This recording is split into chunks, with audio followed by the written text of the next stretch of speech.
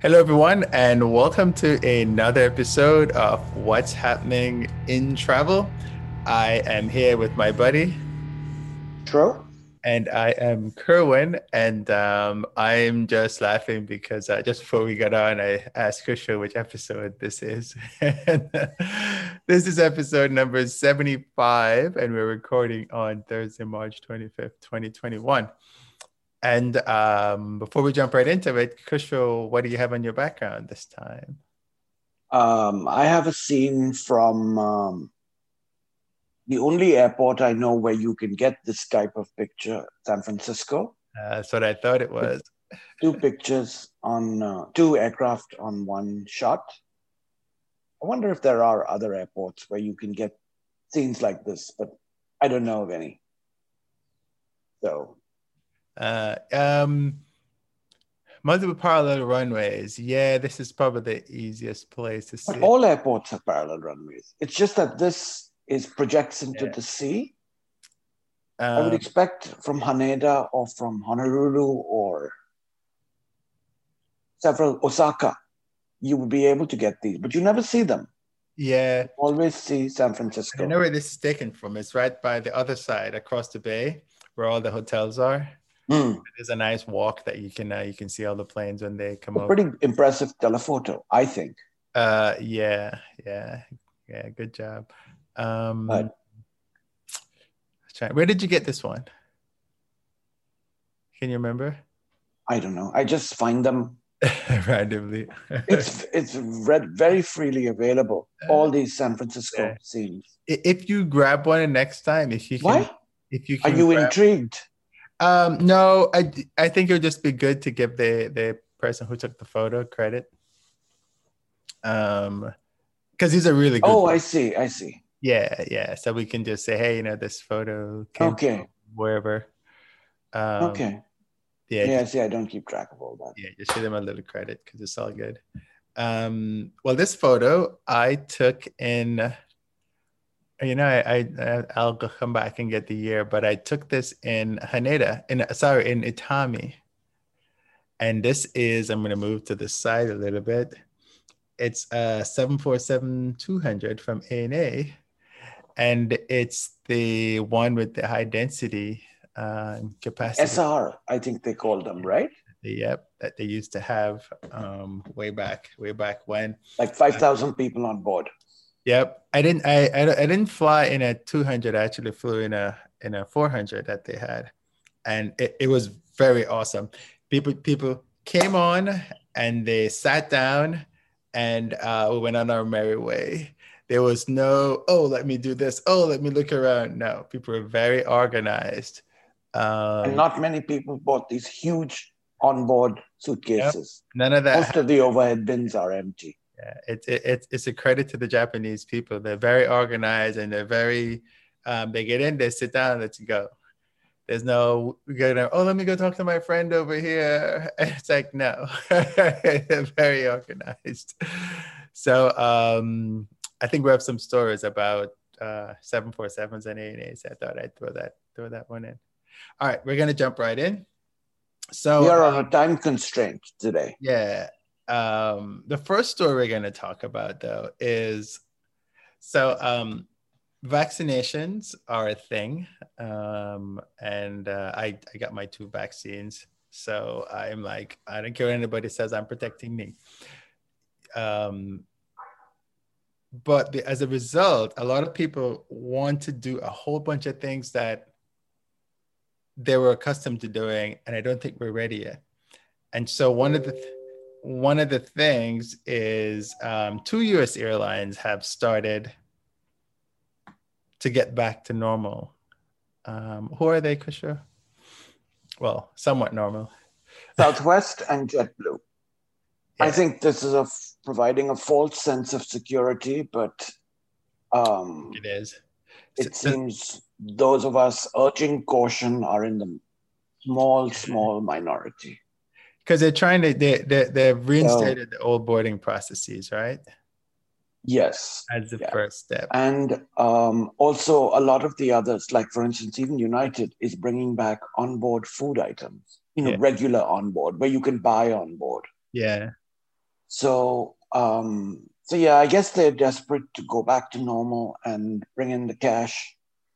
But I mean, we've gone through this for so long, and to stumble at this last step seems really short-sighted. But what do I know? Yeah, because I was saying before that it's like running a race and you see the finish line, and you're like, oh, the finish line, and then you start doing stupid stuff, and you don't make it because you're like, oh, I'm there, but you're not there yet. You haven't crossed the finish line, and so So I mean, clearly the vaccinations are helping in recovery, but a lot of people are not vaccinating and they don't want to be vaccinated, and so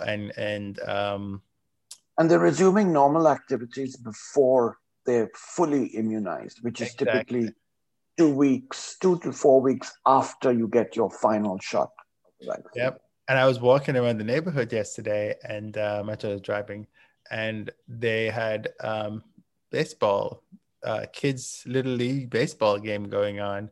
And as far as I could see, I didn't see anyone wearing a mask, and they were sitting right next to each other like it was normal.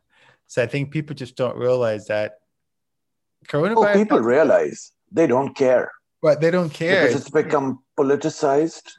It's So it's like, infuriating, but anyway. but why can't we protect ourselves? I mean, we're not stupid. We know that there's a virus Well, people are stupid, right? right? Well, We've been shown that over and over and over again. And so, I mean, I'm still wearing a mask. And whenever I travel, I'm still cleaning stuff down and wearing a mask because you know what? We're supposed to do that anyway. I mean, these surfaces were nasty. Now, I hope that these airlines that are trying to get back to normal are not going, well, this cleaning the airplane thing is costing me $1 million a month. I'm just going to not do it, right? Because when you see very quietly, they will withdraw very quietly. And you're going to start getting back on the planes and seeing, dirty seat backs and dirty tray tables and stuff like that. I don't think that's where we want to go. And I mean, money talks. Yeah, we've been in the industry long enough. We know that the executives will say one thing on TV and they'll do something different in the background. That's just how corporate America is. We know that. And then, later they get yelled at because they screwed up. And we have many examples of that in aviation. So I guess I did see something cool though. I guess 4 of the former presidents and their wives did a PSA. I don't know if you've seen it, telling people that they should get vaccinated. Oh, about the vaccine? Yeah. Yeah, but that's been a while, right? Yeah. No. This just came out. It was with Oh yeah? Okay. Yeah, so the presidents and their wives. And so they did that one. Yeah, it was kind of cool. They didn't have Carter on there. I know he's ill. Yeah, but he was on. Isn't he over 90? Yeah, he's 90 something. So I mean, you do what you want to do, but the information is out there. And if you want to get back to normalcy, there's certain things that we have to do. But we thought we'd address that at the beginning because aviation is a big thing, and aviation is one of the sectors that was affected the most. All right, we're going to fly across the Atlantic, and we're going to Europe, and we're taking a U.S. carrier with us. What's the story, Kishore? So this is a very interesting story. For those of the listeners who are not in the U.S. and or Canada and or Mexico, North America is sort of like a unique system where regional flying is typically not done by the airline itself, but it's farmed out to another airline group. For instance, in the US, Delta, American, and United, the 3 largest carriers by international ASMs and ASKs, they contract out their regional operations, which is their short-haul flights, to individual air carriers, for instance, Mesa and SkyWest. And I don't think in any other part of the world it's as prevalent as it is here. So what it does is that it gives the bigger airlines a lot of cost flexibility. And it's also cheaper from an operational perspective because everything is handled by the regional affiliate. Now, Europe has some of them. For instance, there's Air Nostrum, which operates the Iberia Express flights in Spain. And there's also CityJet, which is based in Dublin, that operates for SAS. Right. But it's really not widespread practice. Well, so what Mesa has done is that CityLine as well. Right. But Lufthansa CityLine is within the Lufthansa group. It's not contracted out to another carrier. And how about the official carrier, if you will? How about the ones that Air France has? Because they have a number of them. They've got CityJet as well, right? They have CityJet. CityJet operates a few of them. And then there's the one with the ex-Hop, but that's gone. Hop is gone, okay. Hop is gone, yeah. Yeah, but you're right. It's not as popular in Europe as it is. No. And there's a variety of reasons for that. For instance, there's a lot of low-cost competition for regional routes from Ryanair, EasyJet, Wizz. Then there's also a brilliant high-speed rail network, which offers huge competition to air travel. And there's also taxation, high taxation on air travel. But suffice it to say that Mesa, which is based in Phoenix in the US, has partnered with a London consultancy firm called Gramercy to start up operations in European regional markets using the CRJ 900, which is a very common aircraft in the US and also around the world. So what they've applied for the European Air Operator Certificate to start services. And they're currently looking for opportunities. And the reason they want to do this at this stage is because demand for air travel is not expected to get back to 100% of normal, whatever that means, for another several years. And in between, for instance, Airbus 320 and Boeing 737 capacities may be too high for a lot of routes in Europe, for instance. And they think that airlines will have a need to operate smaller aircraft, even though they don't have those types of planes in their fleets. So that's where Mesa comes into play. They can contract out these regional flights to Mesa, and Mesa makes money as well. And another reason they used as evidence was the head of KLM Cityhopper, who recently announced that Cityhopper aircraft would be taking over more traditional mainline 737 routes for KLM in Europe for at least 2021 and some or all of 2022. So it'll be interesting to see if this experiment works and if it takes hold. So stay tuned. Okay, that makes sense. But I just thought it was a very interesting concept of the US trying to export, its means of doing things here. I think it's been very successful over here. Yeah, I mean, but there are a lot of hurdles to cross in Europe that we don't have here. And it's led by a guy. Sorry, just one before I forget. It's led by a guy called Tony Davis. So he's an airline guy. He was CEO of Singapore-based Tiger before it was acquired by Scoot in 2017. So he clearly knows what he's doing. So. But Mesa is not new to this, right? No, it's not. Not at all. Is it Guam? I'm trying to think of another. Is it Guam? Yeah, I think they operate those the ATRs out in Guam. The ones that there's Guam and Saipan and Tinian and Rudder and all those. I think they're the ones that operate those. Okay.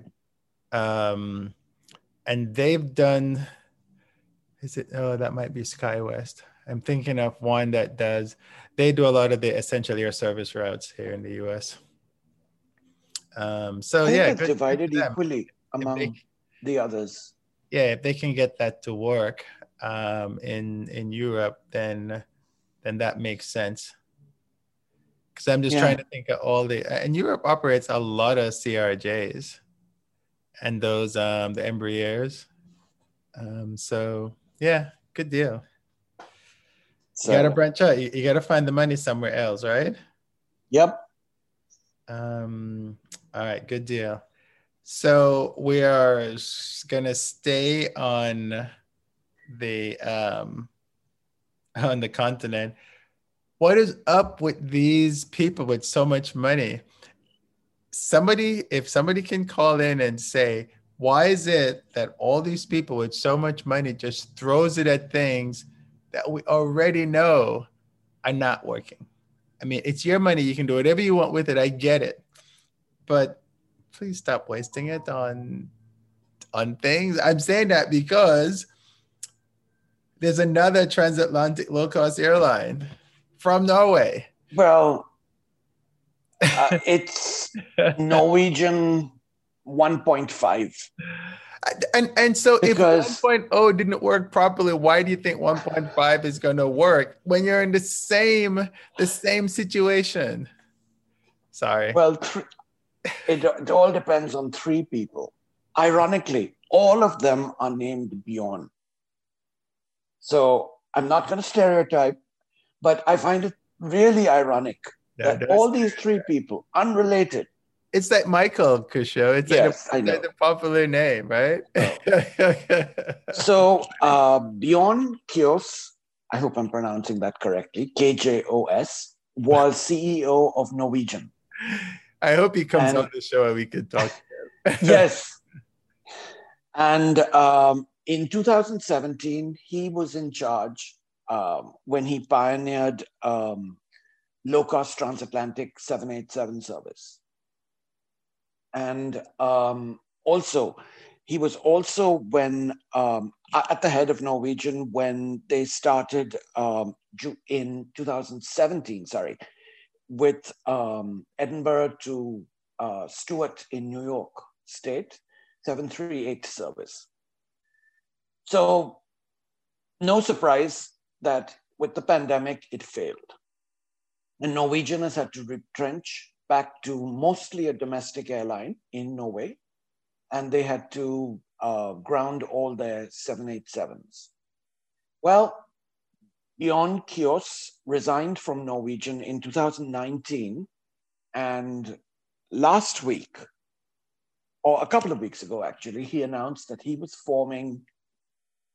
still convinced that low-cost transatlantic flights were going to be a profitable thing. And he announced Norse Atlantic Airways. The first thing I thought of is that this is going to be confusing with Atlantic Airways, which is the Faroe Islands-based airline. But they want to start in the fourth quarter of 2021 using some of the Norwegian 787s that have been grounded, and there's no buyers for them or no takers for them. Surprise, surprise. Yes. So there's no livery as yet. They have a website and they want to start operating to New York. No airport decided yet. Los Angeles, Miami, Paris, and London, and Oslo, of course. So he's got two other partners, another one from Norwegian, ex-Norwegian colleague, also called Bjorn, and a third one from the staffing company called OSM Aviation that was used by Norwegian for crew scheduling and all that, also named Bjorn. So they are very, very bullish on this new airline, but it's to be seen whether it takes off and they get all the funding that they need. So we will see. what happens. But I just thought it was interesting. I wanted to point this out because with JetBlue also starting, and now this North Atlantic on the cards, Yeah, it's just ridiculous. Market is so saturated. It's super saturated, and by time 2021 goes, and plus, they're not going to get the traffic that they're looking for because a lot of Europe is still closed unless you're from there. Yes. And I don't see but that. I'm guessing Huh? things opening up. But given the fiasco that has been the vaccine rollout in Europe, yeah, I don't know how that's going to go. Yep, I don't see that opening I up. see this being delayed. I mean, if they can do 2022, then that makes more sense because we still like a lot of countries don't have vaccination, right? I think COVAX is doing, I think their thing they're doing is between 2.2% and 2.9% of the population. Yeah, but see, most of Europe is not COVAX. Right, it's they're not EU. COVAX, but people come from other countries into Europe. Yes. And it's the same thing with the United States, where people are letting their guard down and go, oh, I'm vaccinated. When Brazil is having trouble and we have daily flights from the US to Brazil. So when people are just not thinking, they think everything is okay, but you don't know where people are traveling. People are still traveling because you can still travel for work and stuff like that. And people are still going to visit their family despite the fact that you shouldn't. And I get it, it's been a year, people are over it. I mean, I'm tired of it too. But yeah. But who knows? I don't have a lot of money, so I'm not making these decisions that these people are making. Like, really, another transatlantic airline. We just canned Norwegian, one that's based in Norway. And it's going to happen though. The U.S. carriers are just going to put because they have so many metal just sitting around. You're like, oh, okay, great. Then we'll just run 3 777s from LAX to wherever they're going across the pond. Yeah, it's just silly. I think they should take their money and do something else rather than because the fact that he was heading the company and then he left, formed another company. So it's like, okay. It's like David Neeleman, right? Yeah. Only David Neeleman was successful. Yep. He's a JetBlue founder. And even him, he wants to start Breeze Airway. It's like well, he's starting, right? They've got he's starting AOC. Just what we need, another airline. Although I don't like how he's picking his flight attendants. That's a little weird. But it's different. Weird. But it's cheap. It's cheap, right? Exactly. And that's the thing, right? So you're taking it. I don't like when companies take advantage of people so they make a profit, right? Which happens all the time. And when they've been doing that for generations. Blatantly, and we like you make it for generations. Where have you been? True, but don't make it look like you're doing something good when we know you're doing it underhanded. That is rude.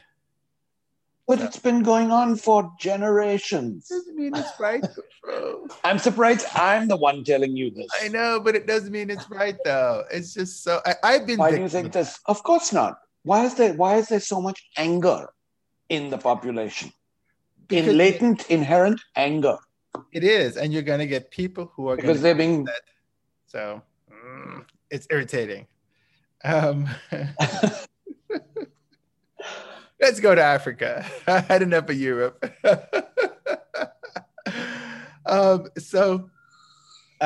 African aviation, right? You don't really hear much about African aviation because primarily there is Egypt Air, Ethiopian, South African, although is South African still there? Some shred of it. Shred of it, right? And there's Kenya Airways and Royal Air Morocco. Those are the big ones, right? And Ethiopian, right? Don't forget. Well, and I think I mentioned Ethiopian and Ethiopian. The rest of them are really small.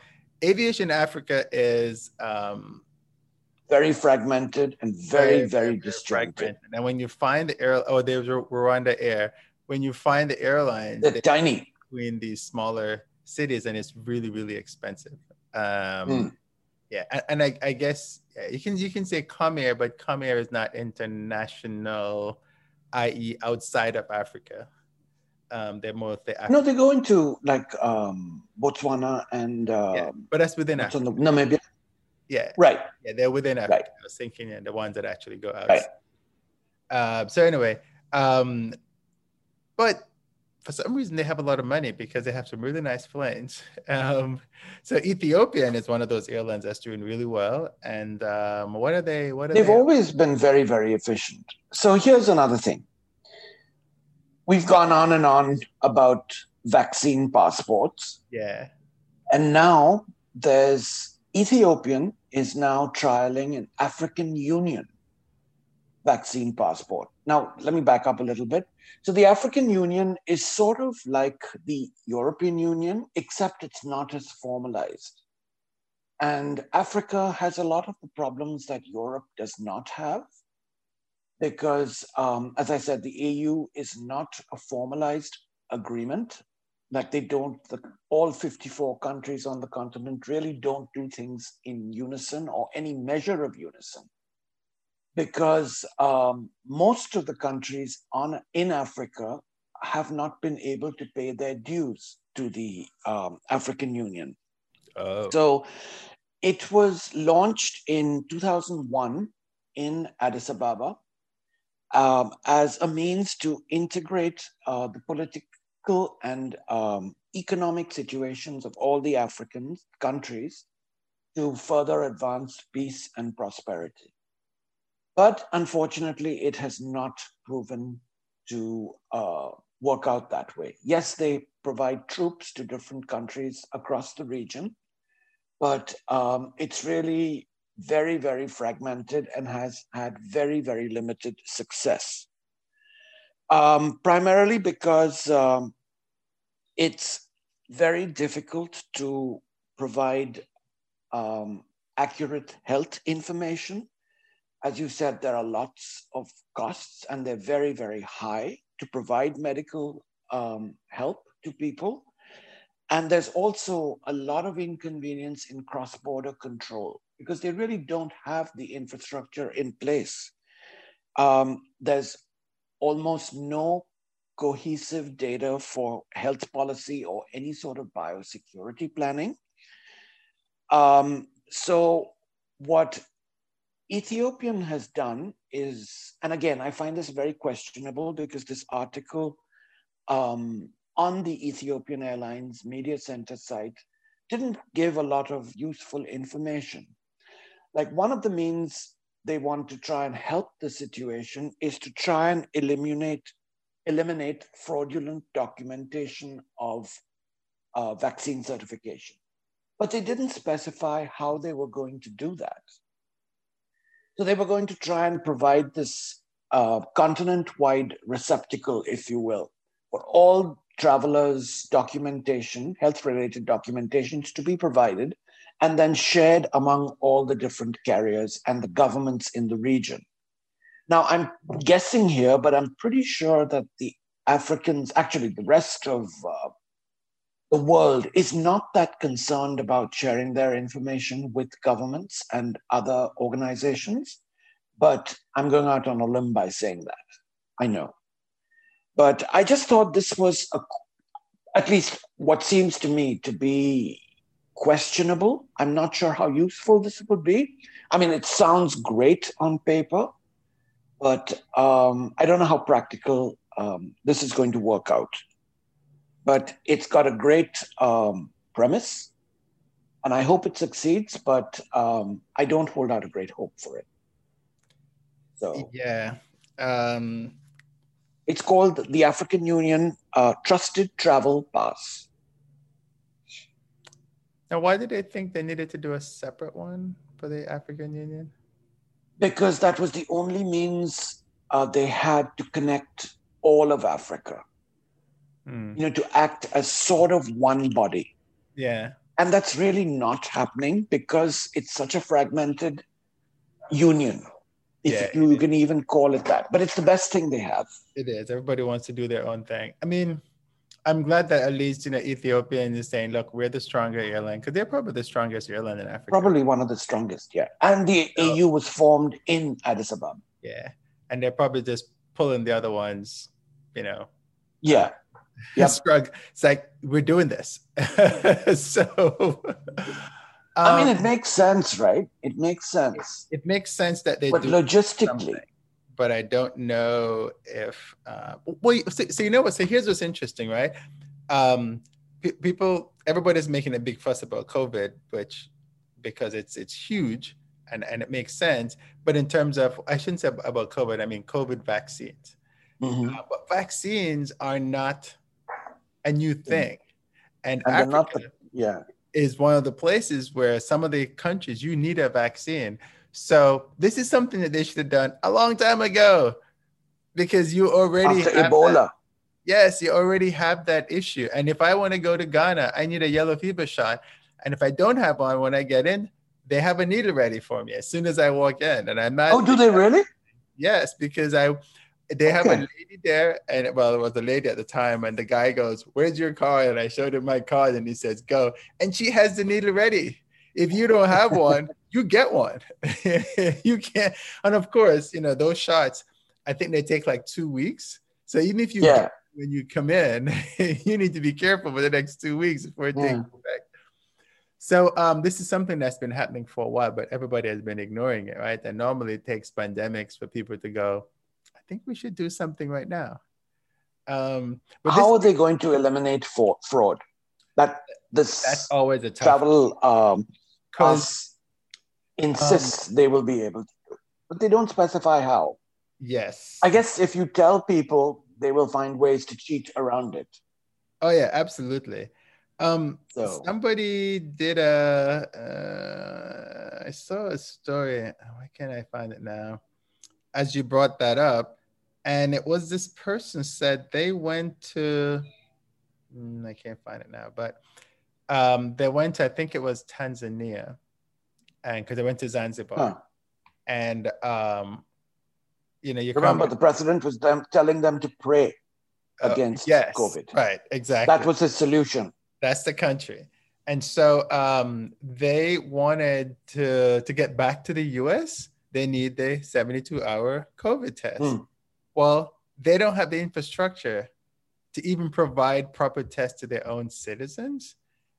And so they're having issues in providing these tests within 72 hours.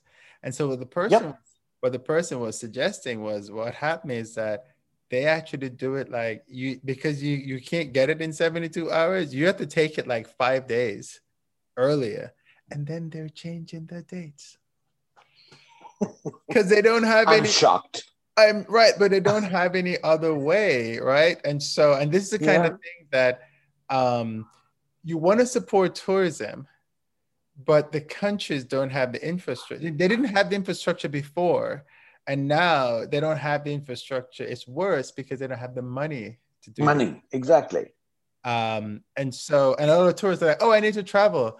Yeah, but the place you're going to can't accommodate you, because they can't help their own citizens. And so, and I think that's what a lot of people are getting, that, we need to, and I don't know what the answer is, Kushal. I just don't know what the answer is, but people need to figure out. You're right. And the funny thing is that we're wasting vaccines here in the US, because they opened the vial and that was expected. So that was expected. Well, it's irritating. Am I gonna have a heart attack before I finish this episode? All right, let's move to the next story. All right, we're off the continent. Well, kind of. We're off the continent. Let's go to India. So SpiceJet, we talked about them before. What are they doing in terms of IFE? Yeah. So let me ask you this: on an airline's IFE, the in-flight entertainment on the app, have you ever heard of being able to actually buy something on an airline's app? Because I haven't. And that's why I brought up this topic. This was in an from the article seat back, called which is a part of the yes, which is a part of the IFE, right, but not the not food, not onboard food. Yeah, no, not food. You can do duty free and all that stuff from the Air New Zealand. You can buy everything from the IFE, but it's not on an app. It's on Okay, yeah, but it's all aviation related. But yeah. this is something new that, which is why I mentioned it here. So SpiceJet has a newly launched app called Spice Screen. So How original. what it has, well, it's you can order. This is a low-cost carrier in India. Yeah. You can order all your meals from there. You can watch all your TV and movies and whatever. But you can also book a hotel room. And that's the part I found to be very unique. So Fern Hotels, this is after the Leaf, is an India-based chain of, as they call themselves, environmentally sensitive hotels with 82 properties in 67 locations. And they have about 5,000 rooms, a little less than that. But they are offering hotel rooms at a 20% discount compared to other online portals. Like, for instance, they specified brand.com. Because generally, you assume online portals are typically the cheapest way to book a hotel. So they're offering this 20% off the rate and also a 20% discount on all food, beverages, and room upgrades, and a late checkout at 4 p.m. If you book from the Spice Screen IFE app. It's going to be trialed for 3 months on 320 flights of SpiceJet on 70 routes. And I just thought that it was a unique way to try and do this. Yeah. And again, I hope they follow up and to gauge the success of this. But as I said, I haven't heard of any other airline doing this. So hats off to SpiceJet for trying. Yeah, I guess it makes sense because they just, well, I mean, I'm trying to think of what United does. I think United. See, I can see the younger generation doing this, booking a hotel at the last minute from on board. But I don't see the older people being comfortable enough to do this. But I could be wrong. Yeah, but that's enough. That's enough revenue for them to do it. It's like, and I keep going back to the vaccines. What some of the countries have done is they want people over 75 to take the vaccine, right? But everything is online, and they're sending text message when you go online. And I'm like, they're over 75. This is not how you do it, right? They do have a phone, but they also have the online thing, and I get it. It's these people who are in their 20s, and they're designing something for somebody who's 75 and over, and they're just not thinking because to them, all they know is a phone. Is online. Yep. I know, but when you're over 75, that's not what you do. But then shouldn't someone be checking them? Apparently not. No, because for the one that I called, when I told her about it, I said, and I gave it, she goes, oh yeah. I didn't even think about that. So it's So unless you have younger children to help you, but some people over 75 don't have any children. Don't have it, yeah. Right? They don't have any family members to help them. They're on their own. And so they need to think about that when you're trying to get a certain audience, what you need to do. But in their case, they're not targeting people who are 7. They're targeting the little kids. I call them little kids because I'm over 50. Yeah. That's all they're targeting, right? The 20s and 30 types. Yeah. But I think United also does that because they allow you to book. Can you book a hotel? Okay. Yeah, you can book Marriott. Problem when you book Marriott though is that if you're flying, can you do it on board the aircraft? Well, if you're flying, you try to book Marriott. They had changed to because they merged, right, and it became one group. And if you try to book Sheraton hotel, you couldn't get the Sheraton because only the Marriott, the Marriott URL is I think they fixed that now. But yeah, I think on the United app you can book it on the phone, on the app. Because actually they have a little banner that says Marriott or something. Okay. That's their main hotel chain. It's funny. So maybe that's where SpiceJet got their inspiration. Yeah. But no, that's good. I mean, it makes sense. It definitely makes sense to do that. And yeah, I totally get where they're coming from. All right, good stuff. So what's the next topic? I somehow just lost my email with the topics. Okay. The next one is China Airlines. So we're going to Asia. God, we're going all around. We went all around the globe. So China Airlines joined the list of carriers retiring their passenger 747s. Yes, on the 20th of March, they flew their final passenger 747. Yeah. Now, this was an aircraft. Plane. Yes, this was the last one they received from Boeing in 2005. So it's really only a 15, 16-year-old aircraft. It's a shame that they retired it, but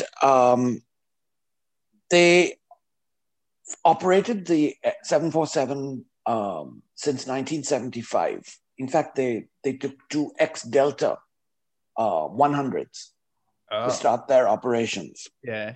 And so what they did is that they flew a 5-hour scenic flight from Taipei to Japan at the usual 33,000 feet, 10,000 meters, as they said. And then they descended to half that altitude as they circled Mount Fuji. Nice. So around Tokyo, which I thought was a great idea. Yeah. And then they came back to Taipei. They left a little after noon and they came back to Taipei a little after 5 p.m., 5:15 p.m. So it was about a 5-hour flight. They had 375 passengers aboard. And can you guess the load factor on this flight? That's probably about 80%. Try 100. Oh, okay. Yeah. So no surprise here. Yeah. But Taiwan has gotten it covered, right? Yes. Taiwan has been very, very, in fact, they've been the leaders. They started this whole flights to nowhere thing. Yeah. So it was the flagship aircraft for China Airlines. Mm-hmm. But they've taken it off these high-profile routes and they've put it more on high-density regional Asian routes. So, but as of now, no more passenger 747s for China Airlines. Yeah, I think my only China Airlines flight was on the 747. I think it was LA Taipei. Yeah, it was interesting. I was gonna show a picture of a ANA Airbus A320.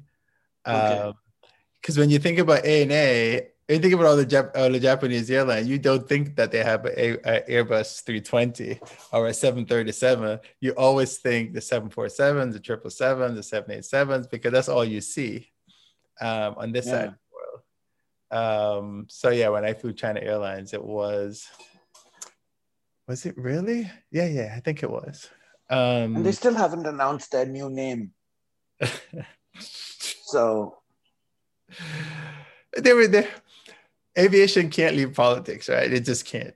But I'm really surprised China has put up with this, because normally China erupts at any sort of reference to Taiwan. And for Taiwan to call its flag carrier China Airlines, I would expect Beijing, China to be not happy about it. Well, it's furious. But probably they are. But yeah, it came up. It's been a long time. I mean, yeah, I don't know how long time it is, but a very long time. And only this year, and maybe late last year, that moves have been afoot to change the name, because it was facing a lot of discrimination. Yes. After the COVID thing. Yeah, which is anything associated with China. Yep. This is unfair, but there you have it. Our world. Well, sad to see the 74 go. Although someone sent me a video of, there is a 747 restaurant. I guess it was an ex-Thai 747. It's just outside of Bangkok. Who is that? Okay, Yeah, there's that hotel in outside Stockholm, right? Stockholm Airport. yes, there's a hotel outside Stockholm. It's actually at the airport, and I didn't stay there when I looked at it, but I stayed at the Radisson because I wanted points. Okay. It is this place And that that aircraft hotel is expensive. yes, it It's is not actually cheap. a hostel. Well, it's Stockholm. It's Yeah. everything's expensive. One of the Yeah. most expensive places I've visited, apart from Oslo, Norway. All right, we have one more story here. So let's go to that one. I have an ANA picture, so this is in homage to this story. And what are they doing that's similar to what Singapore Airlines is doing? So, unbeknownst to me, on the 11th of December in 2020, ANA started selling its in-flight meals to customers. Anyone. Gross. Why? Because it's ANA. It's not like, an American carrier. Anyway, just takes all the glamour away from the Asian airlines. Why? They're selling their onboard meals. Sorry, not the IFA meal. What did I say? You said onboard meals. The onboard meals, yes. Yeah. So they opened sales to the public after customer requests, apparently. And as of March 12th, they had sold $1.8 million US dollars worth of meals. Oh, so they sold 264,000 of them. Hang on. So this is they're not selling them to the customers on board. They're just selling them outside. Which yes. Oh, okay. Did I not say that? I misunderstood what you said. Yes. When you said they started selling their onboard meal. Okay. I didn't know you meant they're selling them to people. I'm still thinking in flight mode that they're flying and you're buying a meal on board, but I get you. Sorry. My misunderstanding. This is not unique because they're just following a long list of Asian airlines and European airlines who have done this. For instance, Thai, AirAsia, Finnair, Singapore Airlines. All of these have Cathay Pacific. Yeah. They've had these sales to the public. And the airline kitchen typically sells about 30,000 meals a day. But with the COVID pandemic, the demand has dropped by about 90%. So what they do is that they sell these meals as a set of 12 meals with a price tag of about 9,000 yen, which is about $83. So this works out to about $7 US per meal. You can only buy them as a pack of 12. And each of these packages contains 3 types of frozen entrees.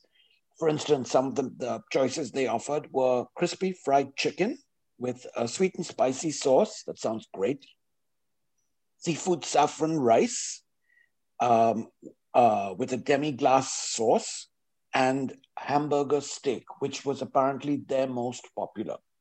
Because they put these individual features out occasionally, and they typically sell out within 45 minutes of being posted for sale. Oh, wow. Except for this hamburger steak that sold out in 5 minutes. How do you buy them? They're ready to... Let me get to that. Okay. So they're ready to eat after heating up in a microwave, and then taking a page out of Singapore Airlines playbook. They are now offering their first and business class silverware, their cutlery, as an accompaniment to enhance the mood of air travel at home, as they put it. If you want, you can buy a brand new serving cart from ANA at the cool price of $1,000 US, which is about 115,000 Japanese yen. And they are now organizing a dinner event a la Singapore Airlines on a 777 at Haneda on March 31st. You will be seated in the business and first class cabins only to socially distance. And the prices are for the meals in business class. Can you guess how much they are in US dollars for a full meal about on ANA 777? About $450. That's first class. 500 US dollars for first class, 270 for business class, and sold out.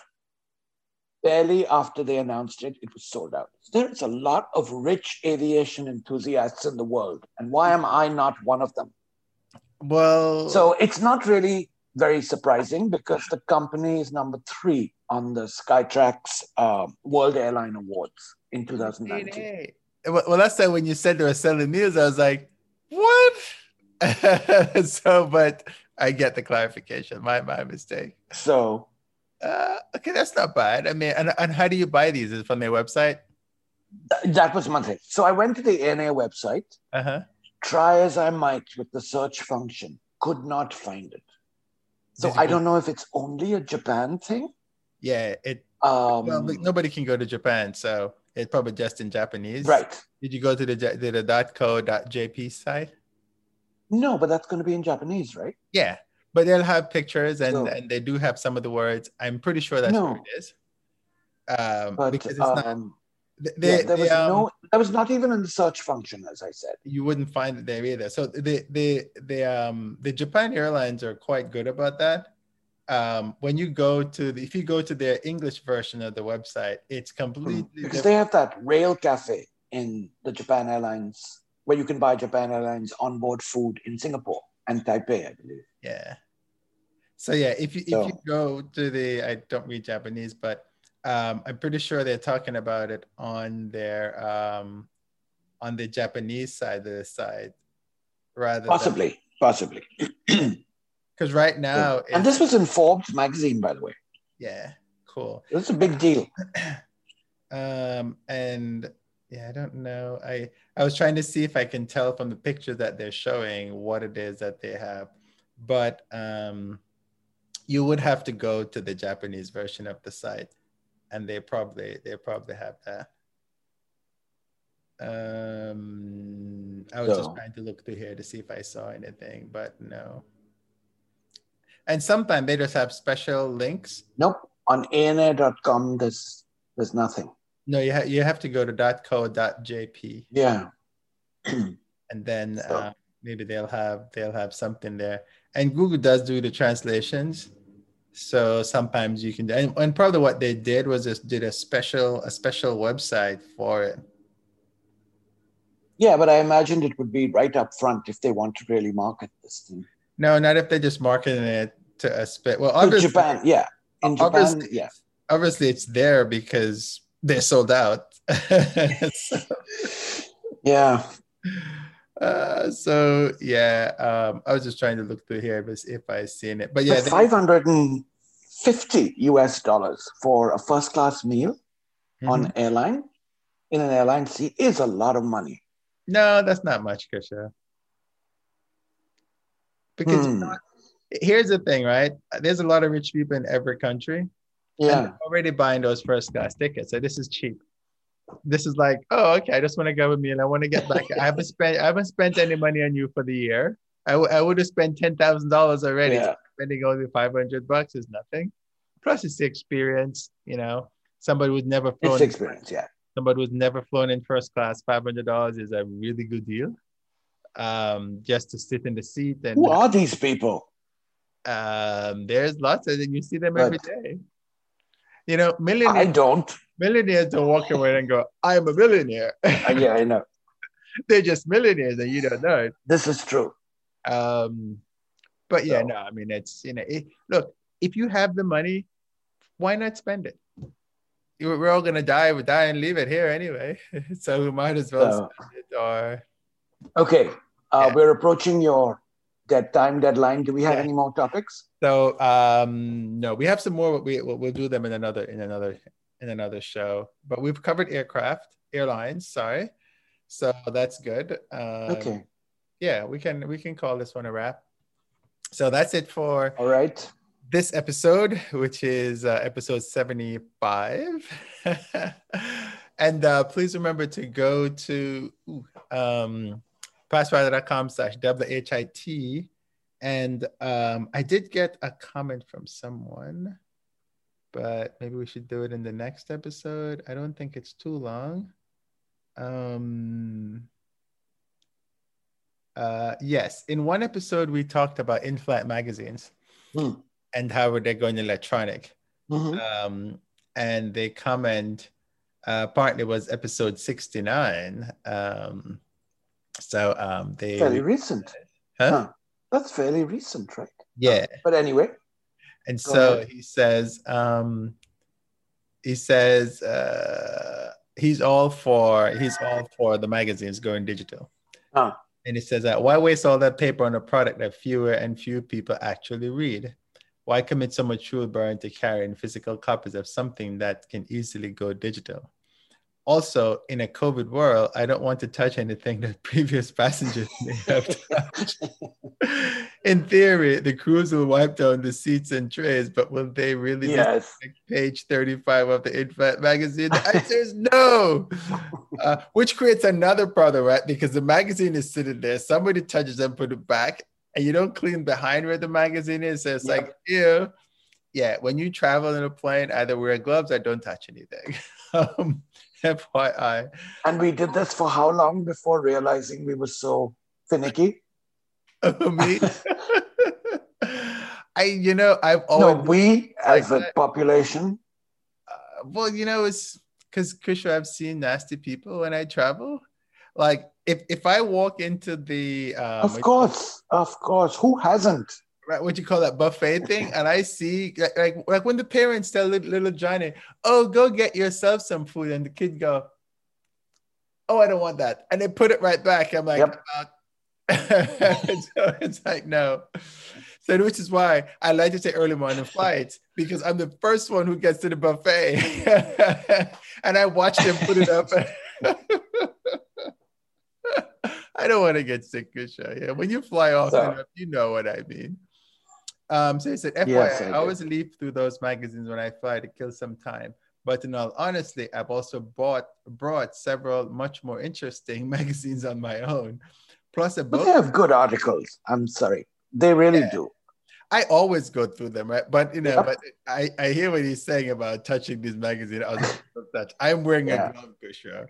So he says, plus a book that I can / will read during the flight. If there is no in-flight mag, I'm still covered. If it's available digitally, I probably still read it. Oh, and modern people who read Braille have apps on their phones that can convert text to audio. So that's good. So there we go. So don't forget, send us your comments because when we get them, we will read them. And it keeps us grounded, because sometimes we say stuff when we get really excited, especially me. Krisha, it takes a little bit to get Krisha excited. Just talk about the environment and he'll go off. And for me, just talking about replacing people and I'll go off. But that's a wrap for this episode. We're on Spotify and we are on Amazon Music. And what else are we on? We're on anywhere you listen to a podcast, you can find us. Search for What's Happening Travel or search for our names. Email feedback@passrider.com and passrider.com/WHIT. So that's it. All right. Thank you for listening. With my buddy. See you next time.